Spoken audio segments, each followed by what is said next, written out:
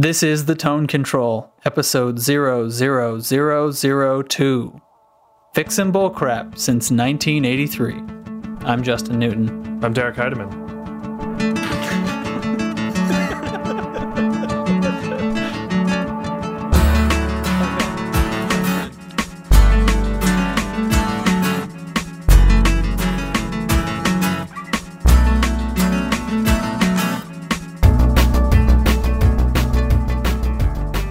Oh yeah. So last time we didn't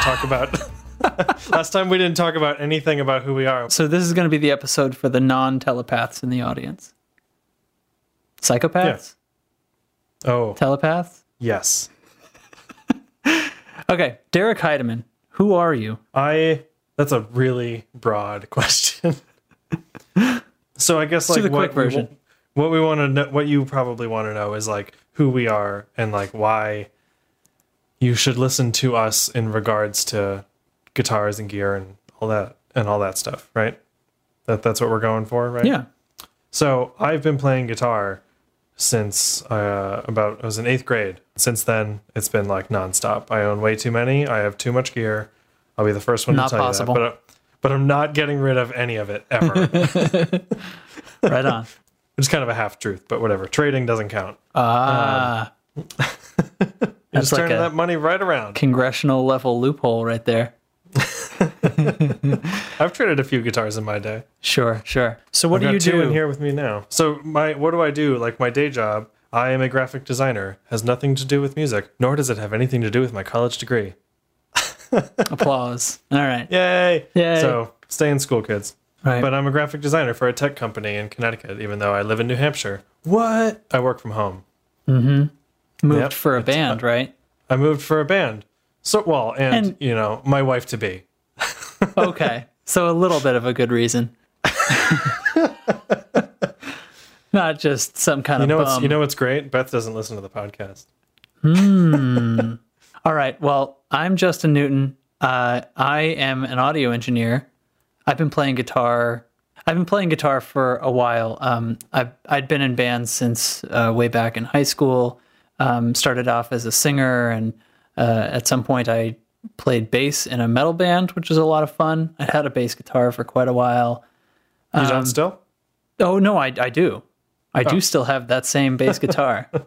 And, things kept changing, and I decided I wanted to pick up a guitar so I could start writing songs. At one point, I didn't have a band, and that sort of was my impetus to get a guitar. And I'm not great at guitar, but I kind of wanted to do it, to be able to write songs and work on music and stuff by myself. And since I'm an audio engineer, and I always have been that too, since a long, long time, and that's what my college degree is in. So I got really into the gear of it. And so even though I'm not a great guitarist, and I don't have a ton of guitars, I am really into the gear. And because I'm an audio engineer, I'm really into the gear and the tone of everything. And so what I do have, I've really put a lot of thought and a lot of listening into. So that's why my perspective matters. Really. Right. Yeah. Yeah. And like, so one little side note, it's like a perfect example that being technically proficient isn't everything. Like a guitar being technically proficient isn't everything. Yeah. Like, what you're saying is I'm saying like we can probably come across as really snobby about guitars and really snobby about gear and music and that kind of stuff. It sounds like me. But at the end of the day, it's like that's who cares? It doesn't matter whether okay. You know what I'm saying? Yeah. Yeah. All the gear in the world isn't going to help you write better songs. No, that's true. And a great guitarist can pick up any crappy instrument and sound, make music. Yeah. I remember not a long time ago, but kind of once I started getting more into gear a little more closely, I changed my perspective on guitars as like, instead of being like, I play this guitar, I play that guitar, I just play guitar. Like doesn't matter. Oh, this has a different fret size. Or, oh, I don't like the scale length. Like, sure, I have favorites for things like that, but like I play guitar. That was a perspective shift for you. Right. And it kind of, I may have not gotten physically better at guitar, but I feel better at guitar because of it. you know. Yeah. So this show. Oh, and then sorry, as far as perspectives, like you had said, like, you know, audio engineering. My perspective is from a recording, a live sound. I'm an audio engineer first and a guitar player second, but I am really into the gear of lots of different instruments, and I pay a lot of attention to the instruments because I have to work with all of them. I have to work with drums. I got to know the ins and outs of drums and bass and guitar and vocals and horns and everything. So that's my perspective. So in my perspective is from also a guitar player standpoint, but I don't know nearly as much about audio engineering. I'm more in the like hobbyist / gigging / being the studio musician side of things. So like how this piece of gear is gonna play out in practice and why I prefer this guitar over that guitar 9 times out of 10 sort of stuff. So it's a little more like ideas on paper versus how they work in real life kind of thing. Sure. Anyway, I don't know if it would like be helpful to people to know like sort of what kind of gear we play to get that idea. Yes. Proceed. So, tell us, Justin Newton. So I play a single channel handmade boutique amp. It's designed by a guy I met, and it's a one of a kind. It's similar in circuit to an Orange, kind of like a 30 watt ish. I don't know exactly how many watts it puts out because it's not, it's a one of a kind design that was never really drawn up. It was just sort of built. And I put in front of that my Effectrode tube drive pedal for my distortion channel, basically. And I actually leave that on all the time, and I roll the volume back on the guitar to get a clean tone. And I built a little pedal to do that for me, which I'm sure will come up at some point in this podcast. So that's my main guitar rig. I have another amp that's kind of more of a studio thing. It's a dual EL84 amp that has a really neat, it's got a post-phase inverter master volume, which is to say the master volume, you can run it totally cranked on the input and roll the master volume down so it's bedroom level, and it will just be blowing up. So that's a really cool feature that amp has. Use it around the studio quite a bit. So I wish I had that. It's fun. I mean, you use other pedals, right? I do. I have Yeah, I may as well do everything. So the single channel amp, my guitar. There's not much left. Yeah, my guitar is a Telecaster that I built over the years from parts, just slowly replacing the parts. So now it's all my design, basically. It's my blue Telecaster with the white bindings. And I have a DiMarzio Fast Track T in the bridge position, which I think is a really great humbucker for a Telecaster, and it has a lot of treble leaning sound that a Telecaster is supposed to have, and I find that it really cuts through a lot of distortion channels really well, and I find it's a very powerful sounding guitar. So I'm playing that into my little volume rig that I talked about so I have basically a switchable volume setup. And it's like your standard Ernie Ball volume pedal, but it's just on a switch. It's not an expression pedal. It's a Right. volume knob in a pedal in a true bypass configuration, and it has a special little thing that I put in there, a little tone shaper, which I think makes it retains the chiminess of the guitar as you turn it down, rather than it getting muddy. So let's see from there. What's the next pedal? Boy, I haven't looked at that in a little while. I've been in the studio a lot. I haven't dug up my board. You built a compressor. Oh, yes, that's right. I have a compressor that I built from a kit from Build Your Own Clones, which I've built a few of those kits now, and those are pretty nice. So it's a little optical compressor. It's not the really rubber bandy kind of sounding one, but it's a slower type, more of an invisible kind of compressor. And so I use that, and I have a full tone Super tremolo, and my TC Electronic flashback delay. And I believe that's the only thing that's currently in the pedal board. I have a few other things laying around, and I sometimes mess around with it, but that was my current playing setup. So is it my turn, I guess? Okay. Yeah. Derek, what's your rig? My rig. I use, saying it's modded is generous, off-the-shelf Fender DeVille 410. Mm-hmm. So I say, saying it's modded is generous because we've replaced the tubes many times over the years. It's got a AT7? different... Yeah, it's got an AT7 in the first valve. Right. So if you have a DeVille or you know anything about Fender amps, I guess, they are blisteringly loud.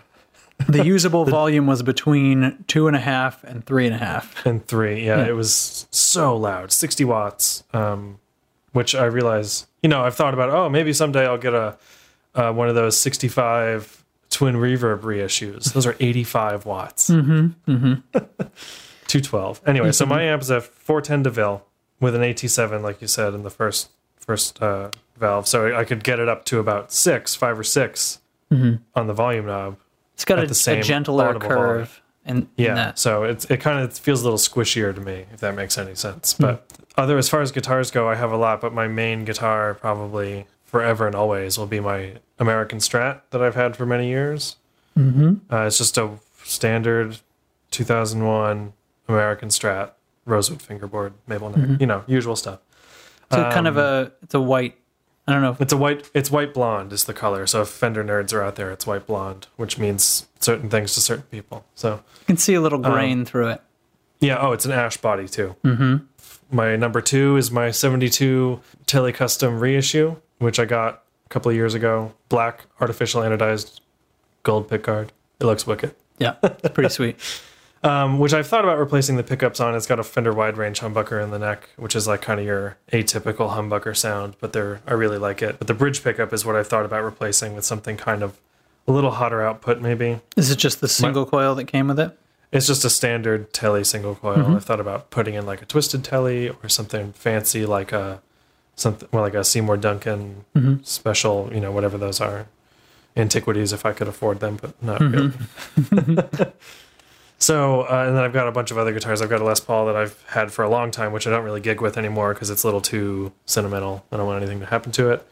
I've got a G&L ASAT Classic, ASAT Tribute, I'm sorry, which is basically a Tele, but it's a ash body, maple neck, maple fingerboard, humbucker in the bridge, single coil in the neck. And it's got the relic look, but it's real. I traded it. I traded a Epiphone Dot for it because the guitar was too big for me.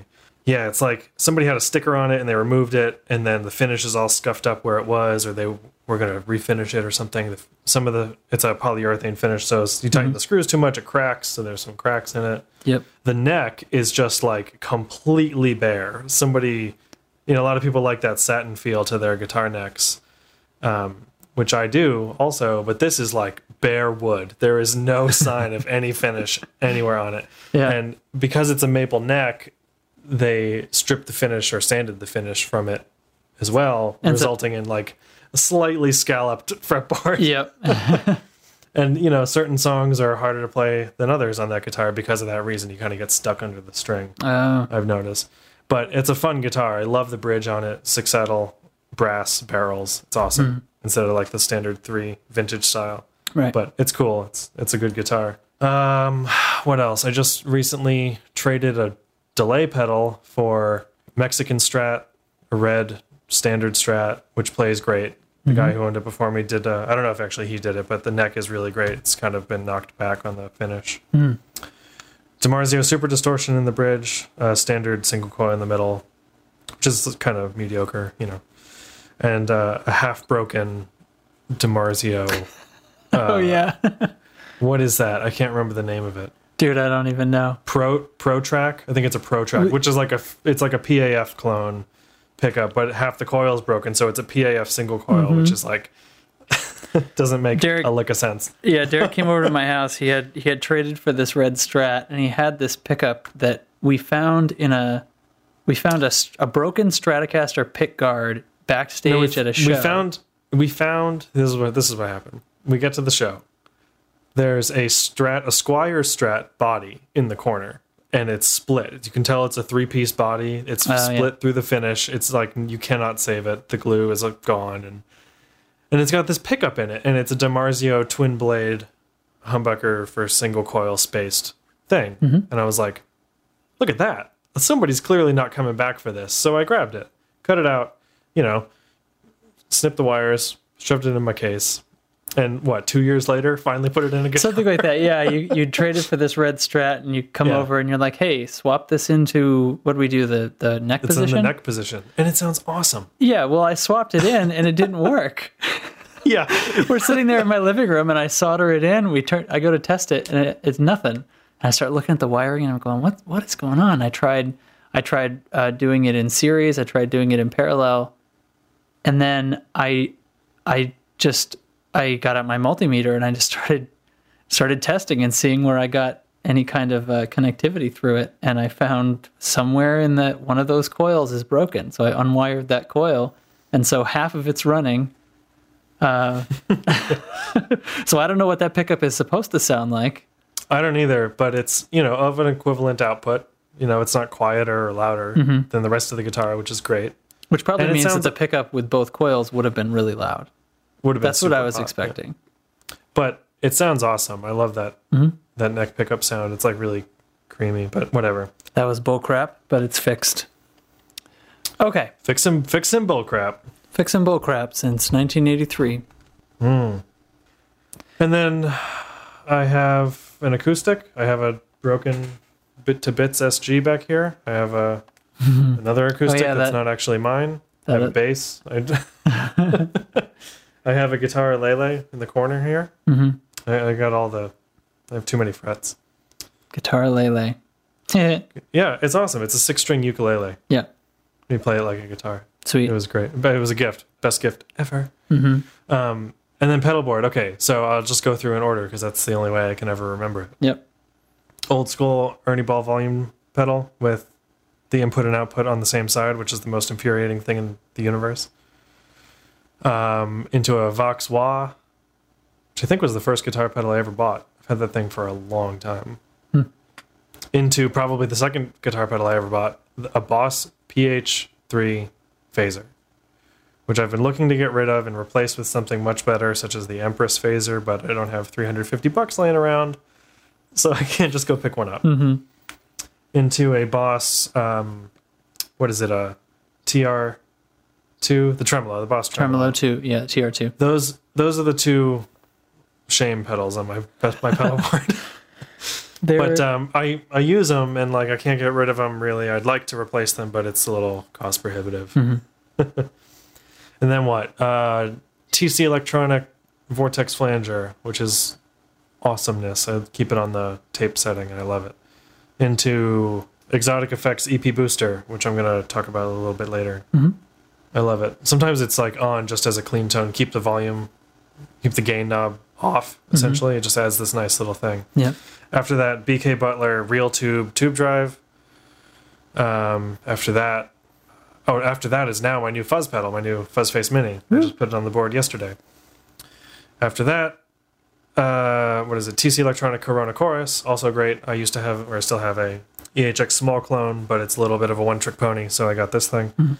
And then one pedal I don't think I could live without, my TC Electronic Flashback X4, which is like the Line 6 DL4 equivalent, if you're not familiar. It's the new Mac Daddy. It's awesome. Three delay banks, looper, tap tempo before you turn on the pedal. Tap tempo, yeah. Just way better sounds. Like the delays just are way better samples than the Line 6 one. There's a few things it does that I'm not thrilled with, but I'm overlooking them because it's just a much better pedal all around. It's got MIDI in and out, so you can sync it up for reals. Well, good. I can't wait to futz around with that. Yeah. Oh, and sorry, the first thing in the chain is a TC Polytune, which we talked about last week. Yes. I have a tuner too. I didn't mention that. I tune my guitars, I promise. Yeah. So that's it. Tune your guitars, kids. Straight into the front of the amp for me. That's it. So, yeah, I don't know. I find rig rundowns for people interesting because everybody likes to talk about gear. It's talking shop. So we thought maybe you, the listener, would care.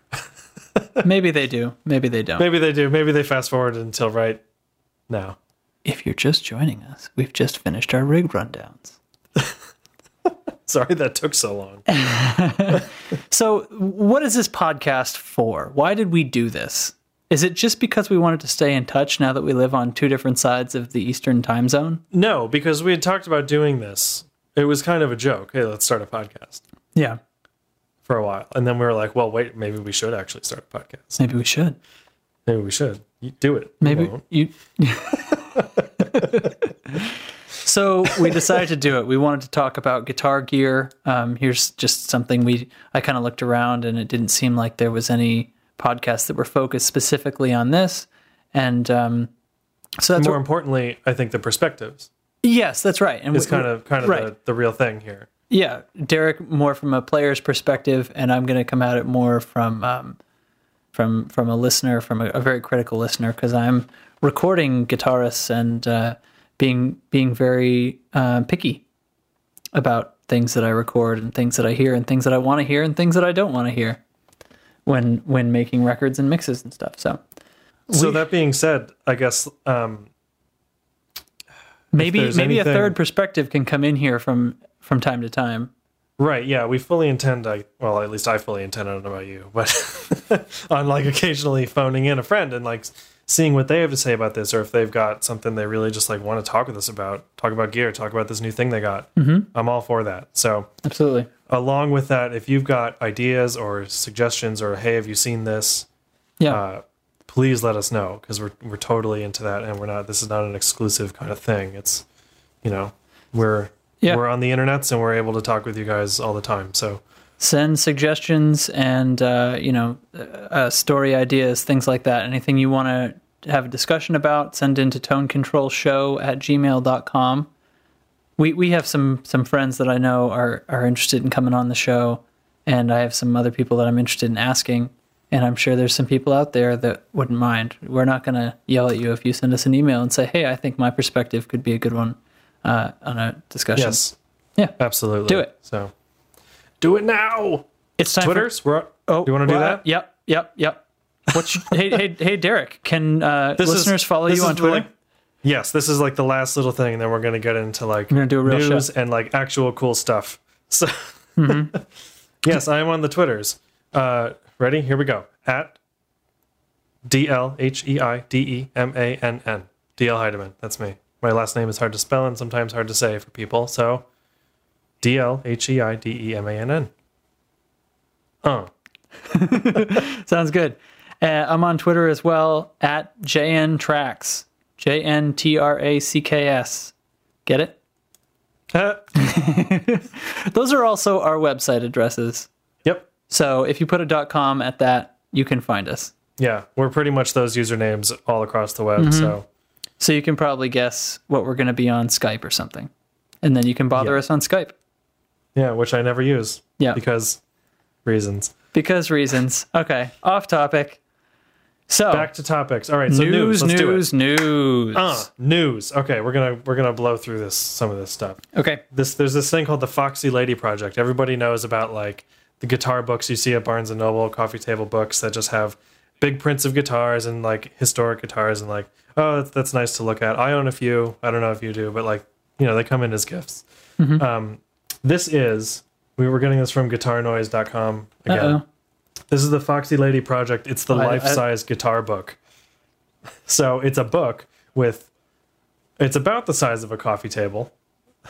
Wow. Of 61 legendary guitars of the 20th century, photographed and printed life-size. Holy cow. And so it's the guitar on the right page and a description and like information about the guitar on the left page.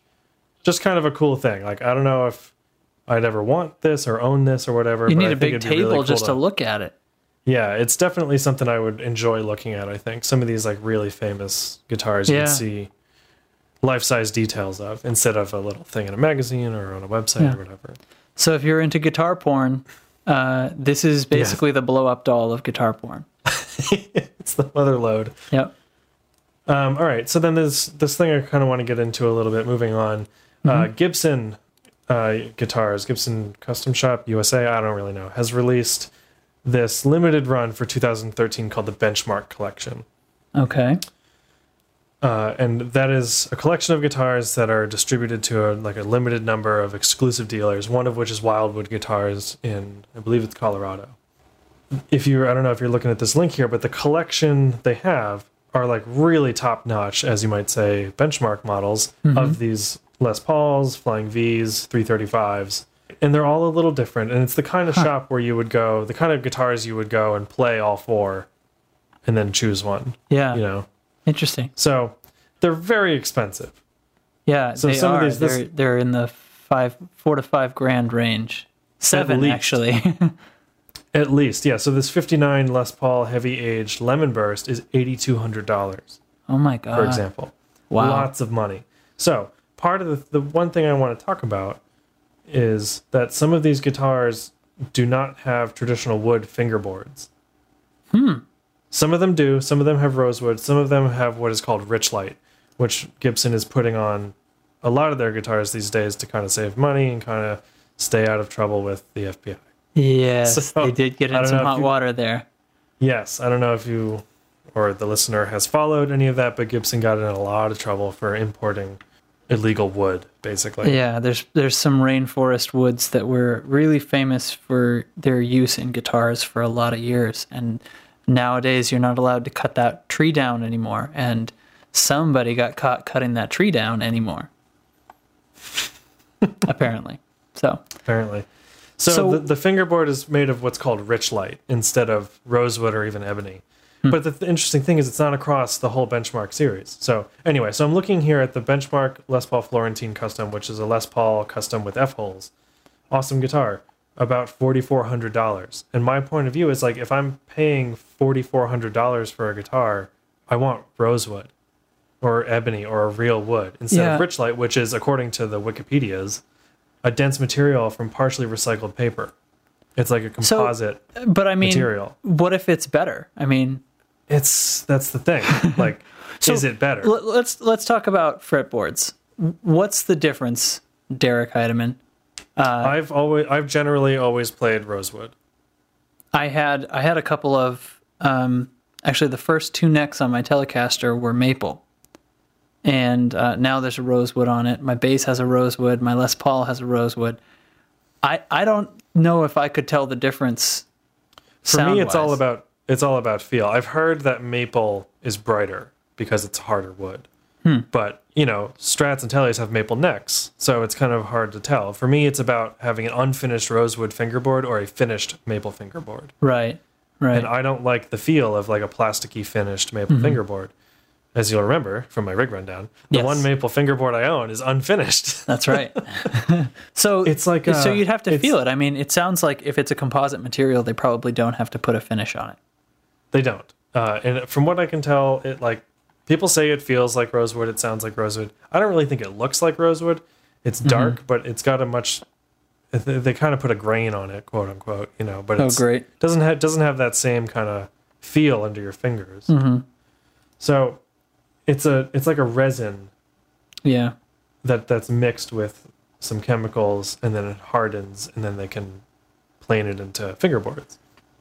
Yeah. I guess what I don't understand is like why some of these guitars have rosewood and some of these guitars have Richlight. Yeah. And I don't know if it's from like dated wood supply that they already own, or if they're getting around it somehow. Is it American rosewood that they can grow? I don't know. For a while they did baked maple, which they were leaving unfinished, was a slightly lighter brown than rosewood. Interesting. So this is like one of those. I've never played it, so I can't really speak to it. But it's one of those like, I don't know, kind of traditionalist sort of point of views. Like, do you care that it's not rosewood, Right. or do you care like how it feels and sounds? I have a feeling like I might notice how it feels, and that might bother me. But Yeah. although on this guitar, you're practically playing on these square-inch, humongous Yeah, that's right. square pearl inlays. The inlays on that are pretty neat. Yeah, I like the block That's- inlays. me too. Very good. Especially on the first fret. That's classy. Oh, yeah. Wow. So if you have a thing about Richlight, if you know about this, let me know, because I got to get to the bottom of it. And I Yeah. don't have the means to get to a Richlight equipped guitar. Somebody who's played Richlight and can compare it for us. Right in. Yeah. All right. Fender, Stratocaster, and Nope. what? Nope. Oh, shoot. Oh, snap. The Fender Starcaster and Coronado are back. Oh. What the what? I'm being redirected. You may have heard of this. You may not have. So years ago, like many, many years ago, Fender had these two guitars called the Starcaster and the Coronado. Uh-huh.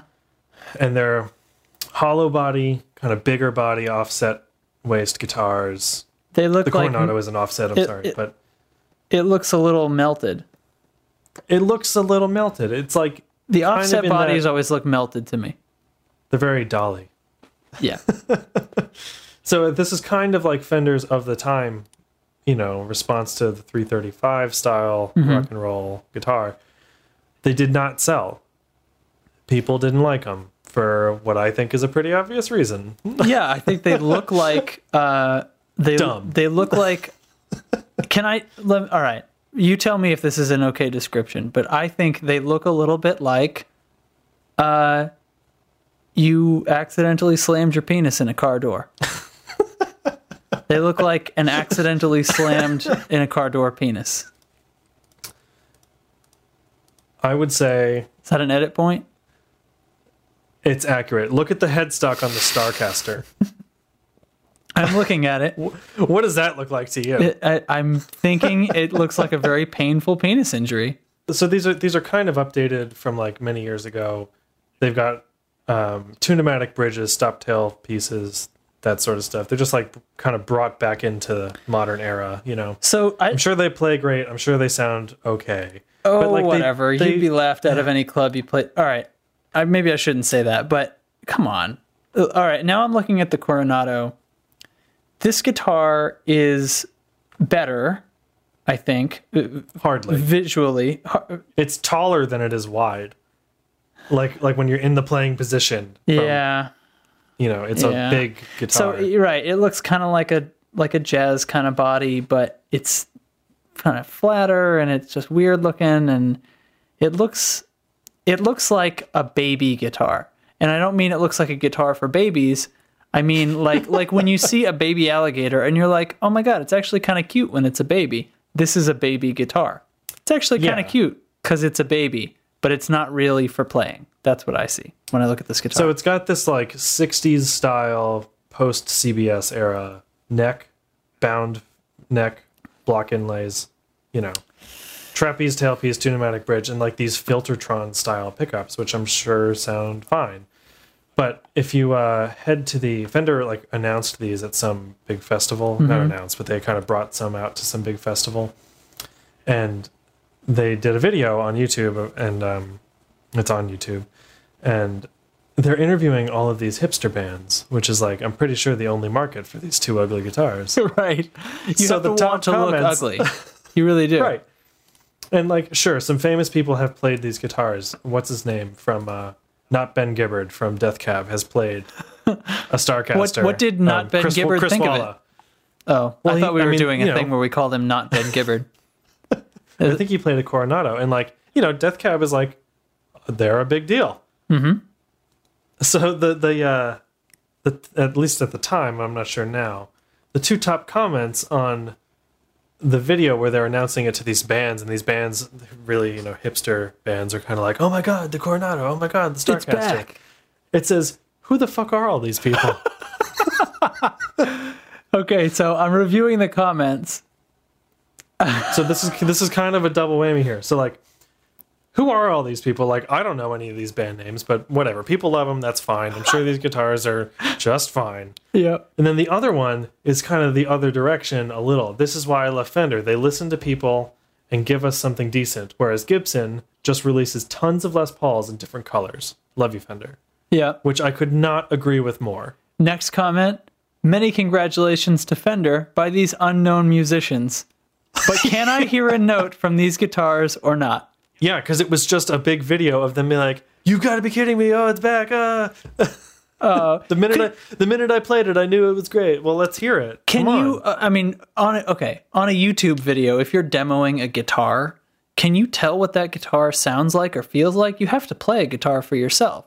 So I think, as an advertising model, what they're doing is they're saying these people who are cool people who are famous for being musicians, and you, Who you must like because you're watching this. yeah, like we're going to assume that you're into these people and would at least marginally value their opinions. They think these are cool guitars. I think that's all you've got to say. So I'm defending Fender on this one. I think that's all you've got to right. say, because play the guitar. What am I going to do? Okay, it sounds like a guitar. I mean, I could play my guitar and make it sound like, do all kinds of weird EQ to the tone, and what's going to come through in a YouTube video, It's crazy. Yeah.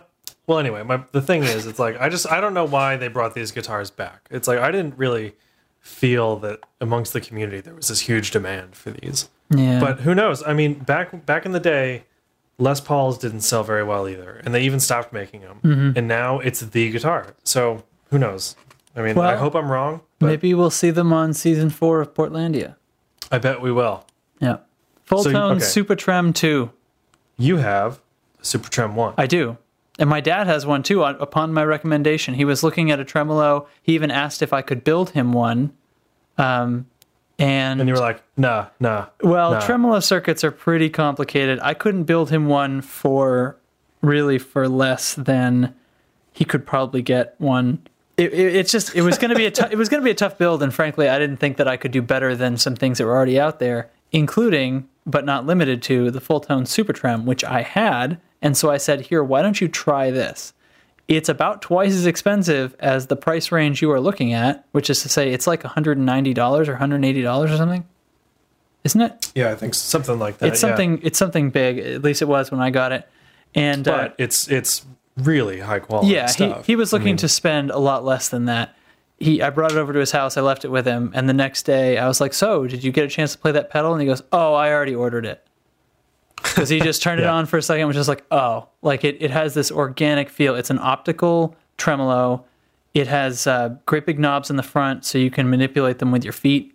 So you can change the rate and intensity and stuff. The rate and mix, actually, which is, in my opinion, from a recording engineer's perspective, a mix is a better way to do intensity.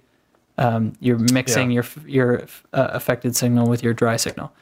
Right. It comes out sounding more natural. So this pedal is amazing. And now there's a Super Trem too.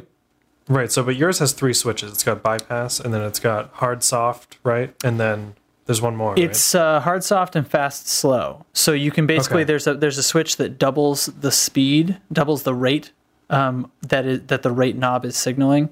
So you have the full throw of the rate knob, and then if you double it, like the second half of the rate knob has a second half of throw. It's sort of weird, but once you turn it on, if you held it in your hand and switched it and watched the light go, you go, oh, I get it. And then there's a hard soft, which is sort of like the knee of the tremolo sound. It'll either swoop or it'll sort of cut. And it doesn't sound clipped when it cuts, but it is much sharper. And I've actually found that my favorite sound on it is the hard setting with about a 50% mix, because it does end up it still sounds smooth at 50% mix, even though it's a hard clip. It's not poppy or anything. Well, it's probably equal parts, obviously, wet dry. So right. So it does have this sort of soupy effect. But when I put it on soft mode, the soft mode is what you would use for a tremolo effect that you didn't want people to go, oh, he's using tremolo. Something you only hear on sustains. Yeah, something that you just go, oh, there's a little modulation going on there. I wonder what pedal he's using, just a little effect. But if you want it to pulse like a tremolo, you want to use the hard setting. So tell me about the Super Trem 2. So, Super Trem 2, it doesn't have the 3 switches. It's got 2 on-off and a tap tempo, which I think is awesome, because I don't think you see tap tempos on tremolos typically. No. That's usually something reserved for delays. Now, does that mean that this pedal has to be... No, okay. So it says here, but there's no digital sound processing chip. So apparently they're keeping an all analog circuit and manipulating the rate with a tap tempo. That's very neat. Right. So it's got a rate knob, a mix knob, and a volume knob, which is interesting too. My Boss tremolo has a severe volume cut issue, which they all do. The Boss tremolo, only the maximum throw of the tremolo is your normal volume setting, and then it goes down from there. The Super Trem 1 has an internal trim pot for the volume. So you can actually set up a slight boost. My dad actually uses the pedal. He plays jazz guitar a lot, and he uses his Super Trem. He starts it with the mix all the way off, and he actually leaves it on all the time because he likes there's a little bit of compression that analog circuit gives to his tone. He uses it as sort of a tone brightener. Nice sweetener sort of thing. And then he can roll up with his foot, he can roll up the mix knob when he wants to actually use the tremolo sound. I've heard that people do that a lot, like use their tremolo as a quote-unquote boost. And I know companies like JHS and Keeley Mods and stuff can do a mod to the Boss tremolo that does that. Yep. So, and then moving on, it's got a little 3-way mini toggle switch for wave shape, square, sine, or warble. Okay, so this is sort of replacing the hard soft switch on the Super Trem. And then a phase correlation mini pod. I want to know more. And then mono in, stereo out, which is very cool. Oh, okay. So the phase correlation is between the stereo outputs. So this pedal outputs true stereo and gave it a phase correlation knob so that you can throw the outputs any degree in or out of phase with each other. So you can have them ping-ponging, you can have them both up at the same time or both down at the same time or anywhere in between. Very cool. Very cool. That's some trippy stuff. And there's a video here that we watched where a guy demonstrates the pedal with a few different settings, and it's like, I don't know, makes my head feel weird. We're finding this on ChicagoMusicExchange.com. Chicago Music Exchange is one of these like bigger indie shops, I think, that I like to follow, along with Wildwood and Pro Guitar Shop. They do a lot of pedal demos. Really, lots of gear demos. They do really good ones too. They're really high quality, really awesome gear too. They do cool like pairings. They'll do like a vintage 335 kind of thing with a new fuzz pedal or something you wouldn't really expect. So this video is him playing some vintage Epiphone through the Super Trem 2, through a Silverface Twin Reverb and a Silverface Bandmaster 212. Very cool stuff. He's got them seated on either side, and they recorded. The production quality on all these videos is really, really great. You can get a great idea of the pedal sound. Unlike where I said, like he actually talks about the guitar a little bit, and I couldn't care less because I don't feel like I'm getting a review of the guitar.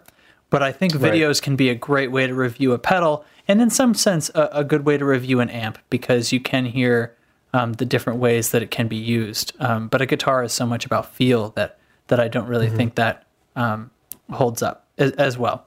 But yeah, I agree.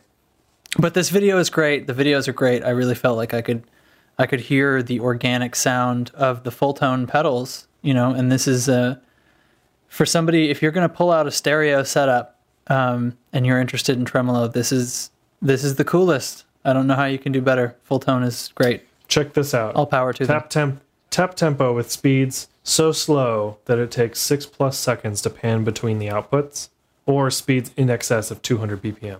Wow. That's a really big, it's a fast big range foot. on that knob. Yeah. Well, there's a rate knob too, so I guess you could just roll the knob all the way up if you wanted that really fast speed. That's a pretty wide range on a knob. Yeah, that's cool. Yeah. All right. Okay. I'm interested. We're almost done. This pedal, by the way, is retailing on Chicago Music Exchange for $231.20, and I love that price. Not because it is affordable, because it's not. These pedals cost what they're worth, but they're not cheap.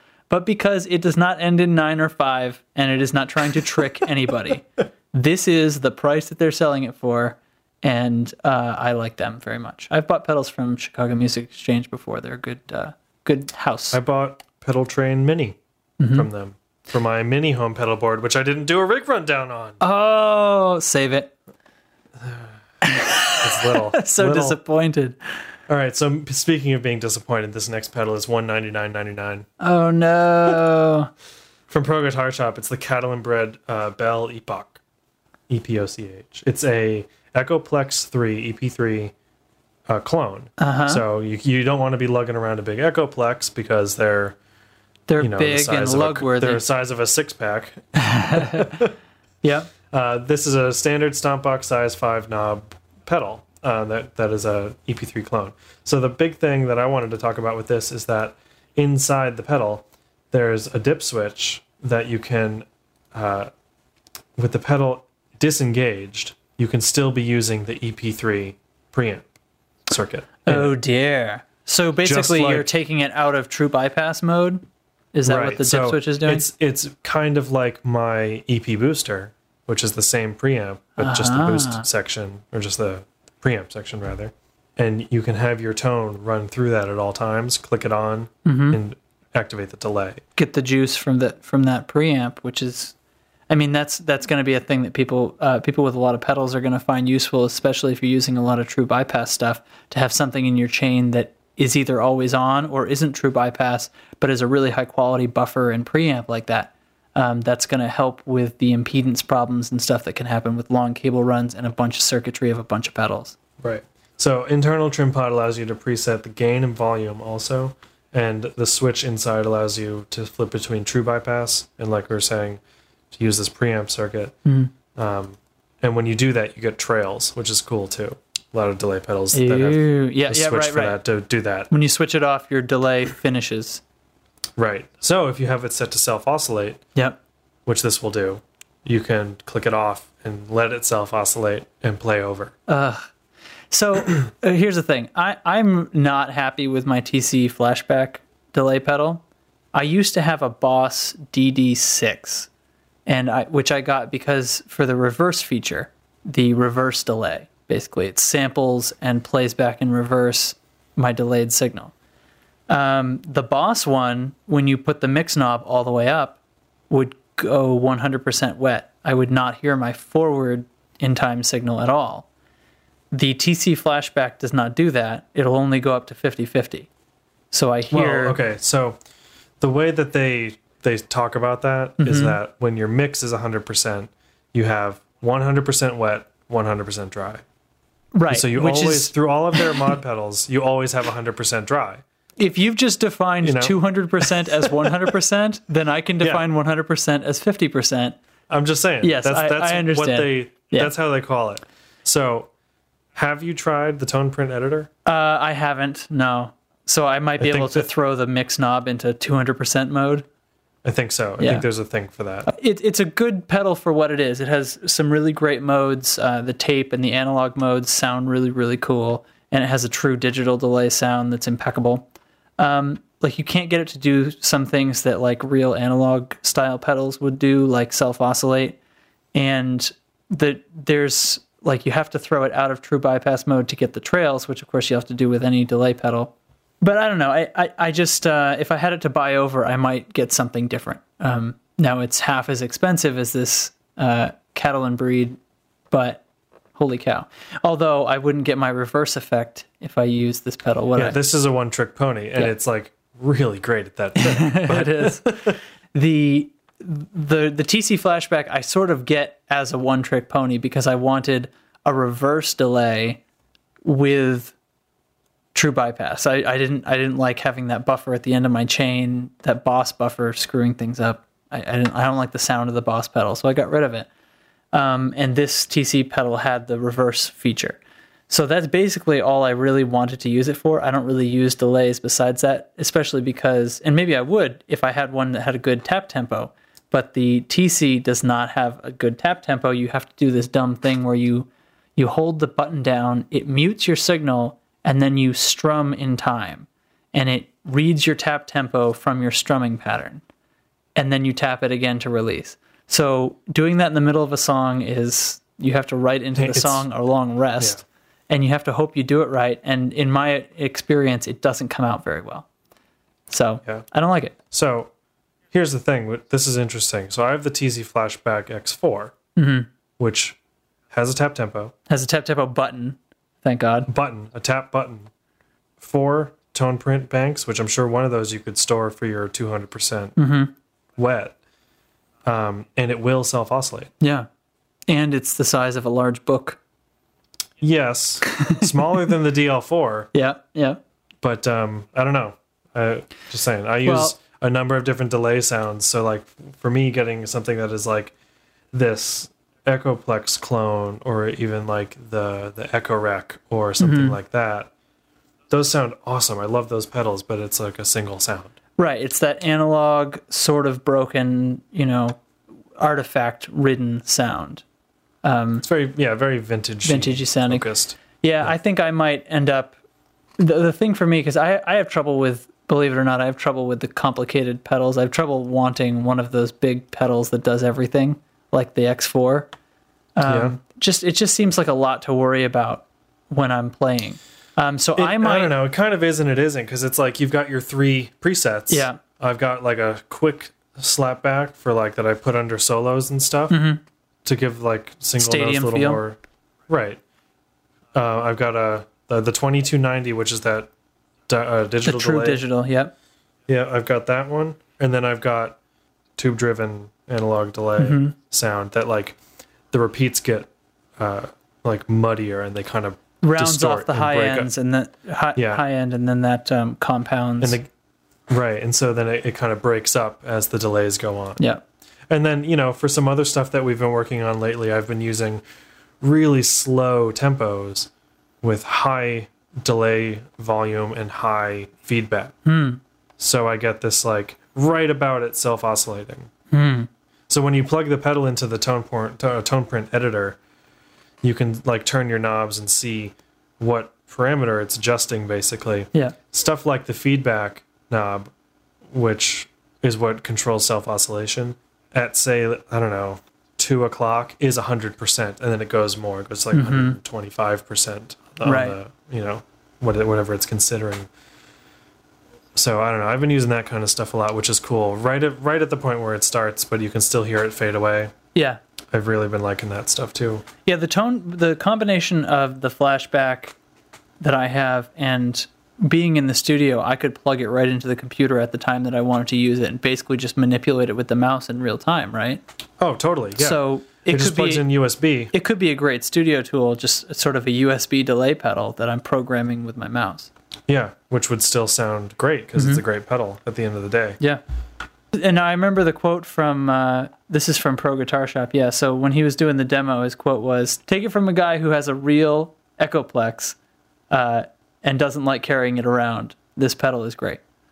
Yeah. So, If you're unfamiliar, the Echoplex is a real tape-driven delay. yeah, Like it's the got a famous little reel of tape. It's the famous tape delay. It's great. Right. And the thing about the preamp circuit was guys like Jimmy Page and Stevie Ray Vaughan and whoever else kept it in their signal chain with the delay off. Right. It's not just a pedal, it's an experience. Whatever.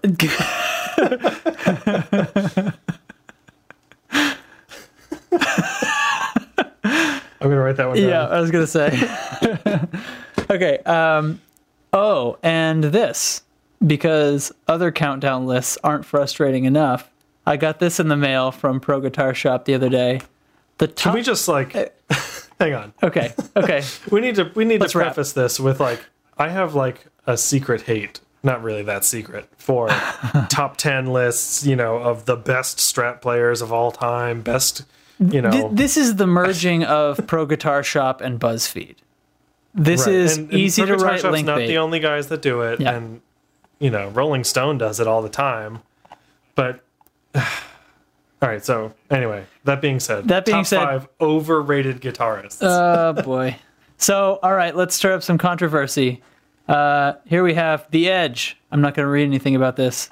Did you hear what happened to Bono? No. He stood too close to the edge. Okay. So Pro Guitar Shop doesn't like The Edge. Who the hell is this? Yngwie Malmsteen. Okay.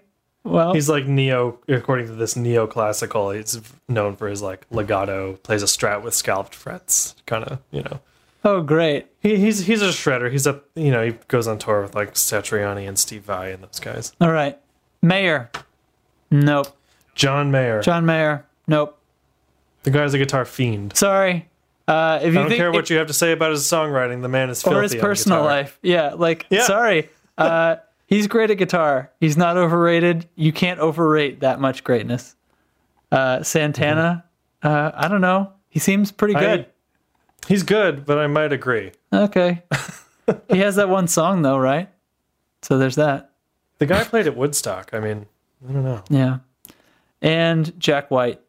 Jack, you said this to me like years ago, and I still think it's very true. Jack White is really good at sounding bad. Yeah, he really is. He's really But he's good at not- making bad sound good though. Yeah. Yeah.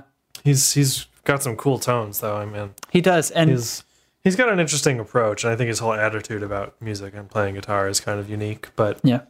Okay. if you haven't seen It Might Get Loud, I recommend it. He's in that. Yeah. Okay, that's enough time spent on that. So, the Nine Inch Nails issue. I listened to the new record a couple days ago. What'd you think? I think I'm still pretty sure I'm not that into Nine Inch Nails. Yep. Me too. I I've never been a big fan, but I understand. I appreciate what they do, and like I listened to a few songs. I listened to the whole album, but a few songs I was like, oh, okay, yeah, oh, I get it. Yeah. And then other stuff, it was a little. Oh, I'm not like crazy about it, but it's good. It's good. It's a good album. I don't know if I'll buy it, but Right. So the idea here, and let me just follow the link so I have all the information in front of me, is Nine Inch Nails' new album was going to come out, and Trent Reznor announced that it was going to have 2 versions. So there was going to be the highly compressed, super loud version that was basically the mainstream release. And then another one, because he felt like he couldn't get as much bass and things like that when he was trying to crush it so badly. And so he wanted one with more dynamic range. With more dynamic range, which allows for more bass. You end up having to make albums more bright, or at least with less really, really low sub bass in order to get them very loud. Because a low sub bass takes up a lot of sonic energy and space. So you that's the first thing to go. Like if you're really trying to squish something and get it really, really loud. So he's going to have the mainstream version and the audiophile version, and that's their word, audiophile. With a PH. With a PH. So we're all excited in the audio engineering world. We're talking about it on the audio mastering engineers group we have on Google. And so it comes out, and well, I don't know. It's I think kind of nicer. I think I listened to it on Spotify, so I must have heard the compressed version. Mm-hmm. Okay. The truth is, after much analysis, there is very, very little difference. The audiophile version is noticeably better to the trained ear, and when you're really paying attention. And if you weren't, you probably wouldn't notice. If I wasn't paying attention, I probably wouldn't notice. Right. Or if I was just listening on headphones or something, if I wasn't in my nice listening environment, I might not notice. It's a very subtle difference, and it does not deserve the term audiophile. If you want to know more, I mean, there's some pretty technical reasons in here. The dynamic range does get louder on some songs. The overall of the whole album only changes by about 1 dB. Some songs change by, I think, as much as 3 dB, but other songs don't change at all between the 2 versions. And you can That's interesting. Yeah, and so it's definitely like different amounts of loudness were applied to different songs. There's some places where Ian Shepherd made this great video on his website, productionadvice.co.uk. It's, I believe, still the latest post on September 4th. If it's not, just go to .co.uk/9inchnails. Yeah.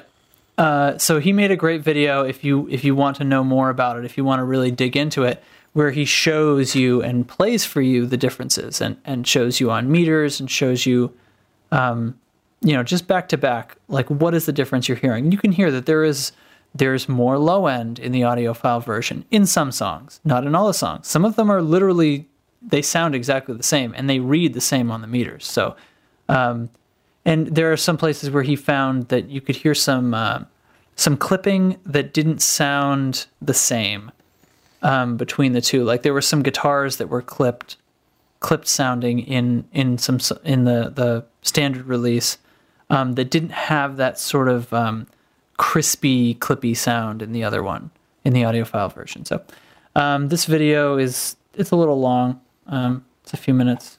Take 10 or 15 minutes out of your life if you're interested. So I don't know. It's a kind of audiophile version. That's, I guess, what we'll say.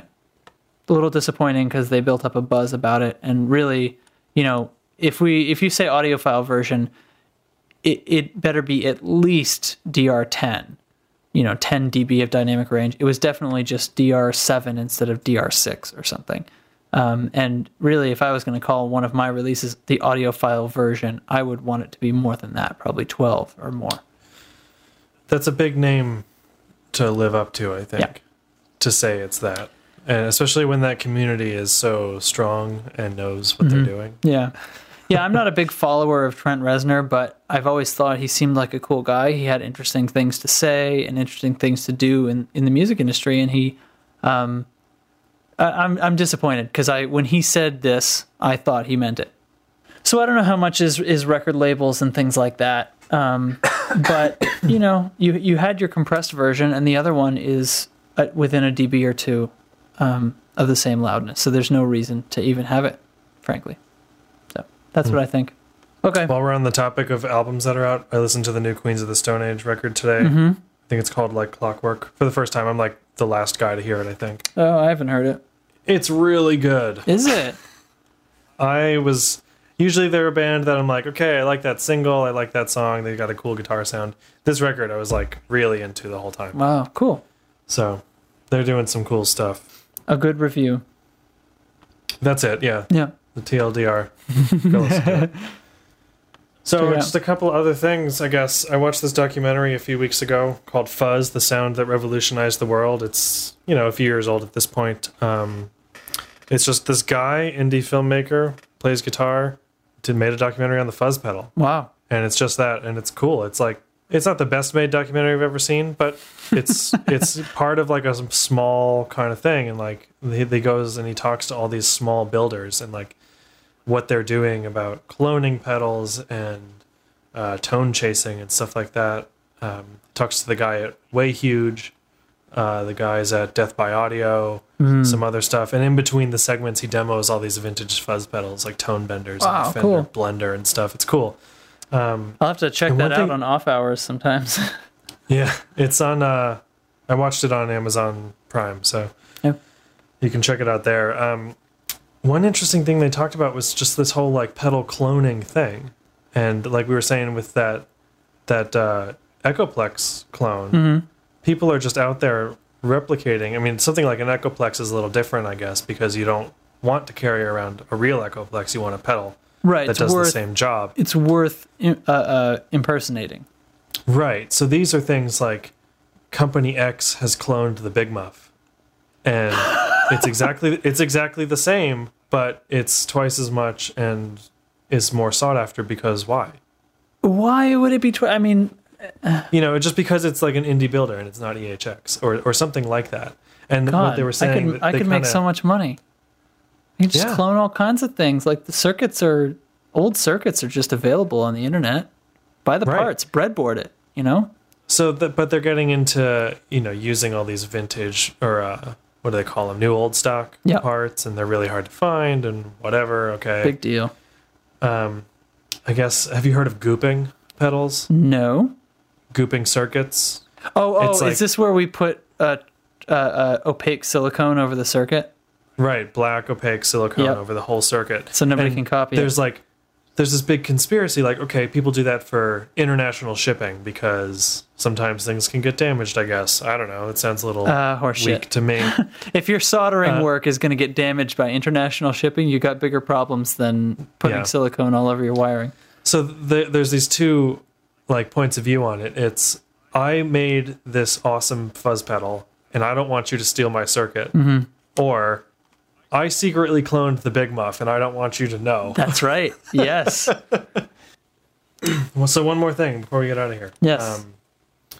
Nose Pedals, which is this one guy, I think, just making pedals.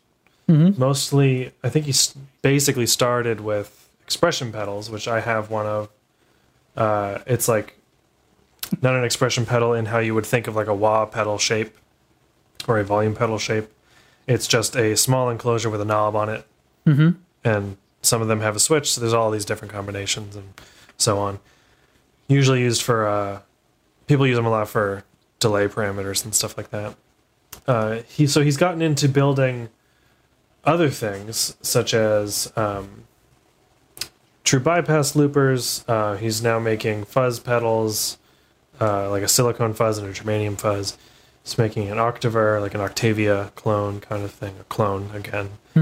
A handyman switch, which is just an expression switch, which will do whatever you want.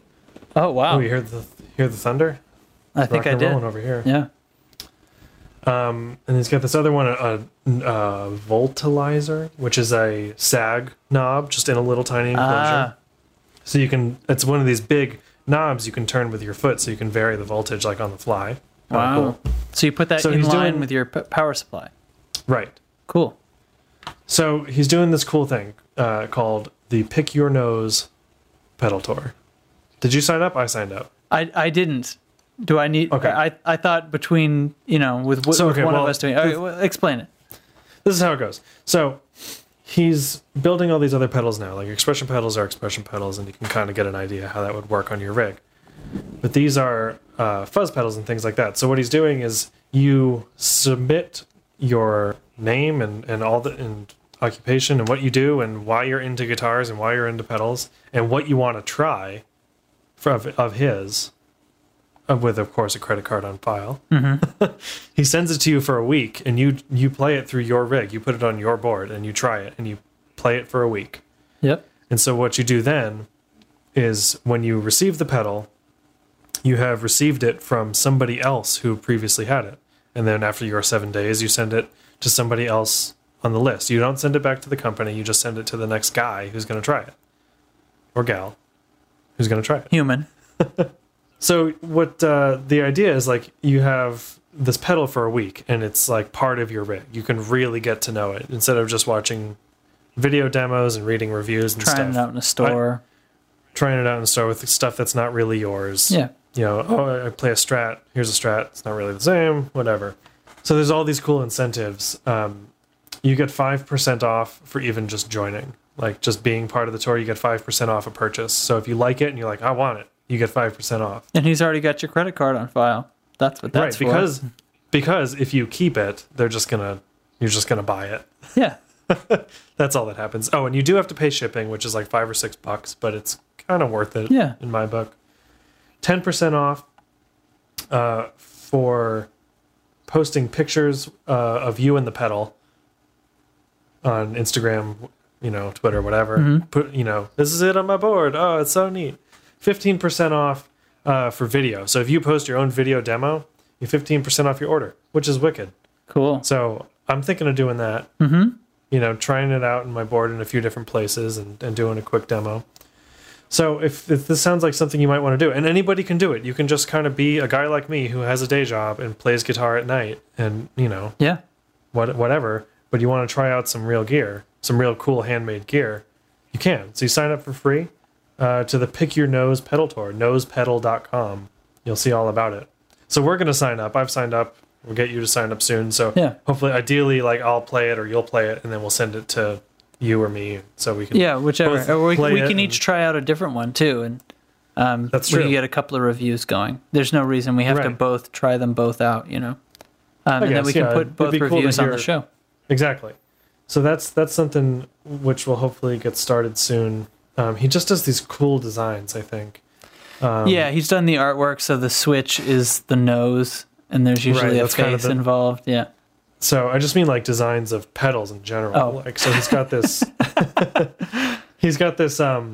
silicone fuzz pedal. It's got two switches. One's an on-off, clearly, and the other's a bass boost, which you don't really see on that kind of thing.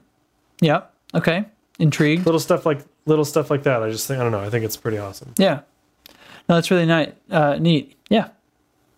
Any combination you could want of like delay, expression on a switch, for these big pedals like the DL4 and the TCX4, you can kind of expand your preset territory. Yeah, and he makes a volume pedal that's similar in concept to the kind of thing that I made too. Yes. A switchable volume knob, basically. And I don't know if his has anything fancy in it. I put a little bit of worked out some tone shaping stuff, so it kind of is my own little thing, but I don't know what his has in it. Yeah, but that basically the design is a knob as a volume pedal instead of a foot manipulatable pedal, so to speak. You can still sort of turn it, like we keep saying. These big plastic knobs that you can get at Radio Shack. Yeah. Yeah, they're good. So that's it. That's all I got. Okay. So let's call it off, right? Yeah, whatever. So I guess Whatever. we'll bring it back to the top. I mean, Yeah. if you have a suggestion for topics or show topics or talking points, or heck, if you want to be on the show, drop us a line. If you want to, if you have a pedal that you love, do a demo of it, and maybe we can put that in the show too. I don't know. Send us the info about it. We'll talk to you and we'll make it happen. Yeah, I think we should be able to get a cool little community going. Just gear that's related to this sort of thing, and people who want to talk about it can talk about it. Yeah. So it's the stuff of making music. You know? But that's what we're here to talk about, so I think you get the picture. I mean, so send us what you got. Tonecontrolshow@gmail.com. Yep. Tonecontrolshow.com. At DL Heidemann, at JN Tracks on Twitter. Yep. And everywhere else. Thanks. I'm Justin Newton. I'm Derek Heidemann. Okay, bye. Okay, bye.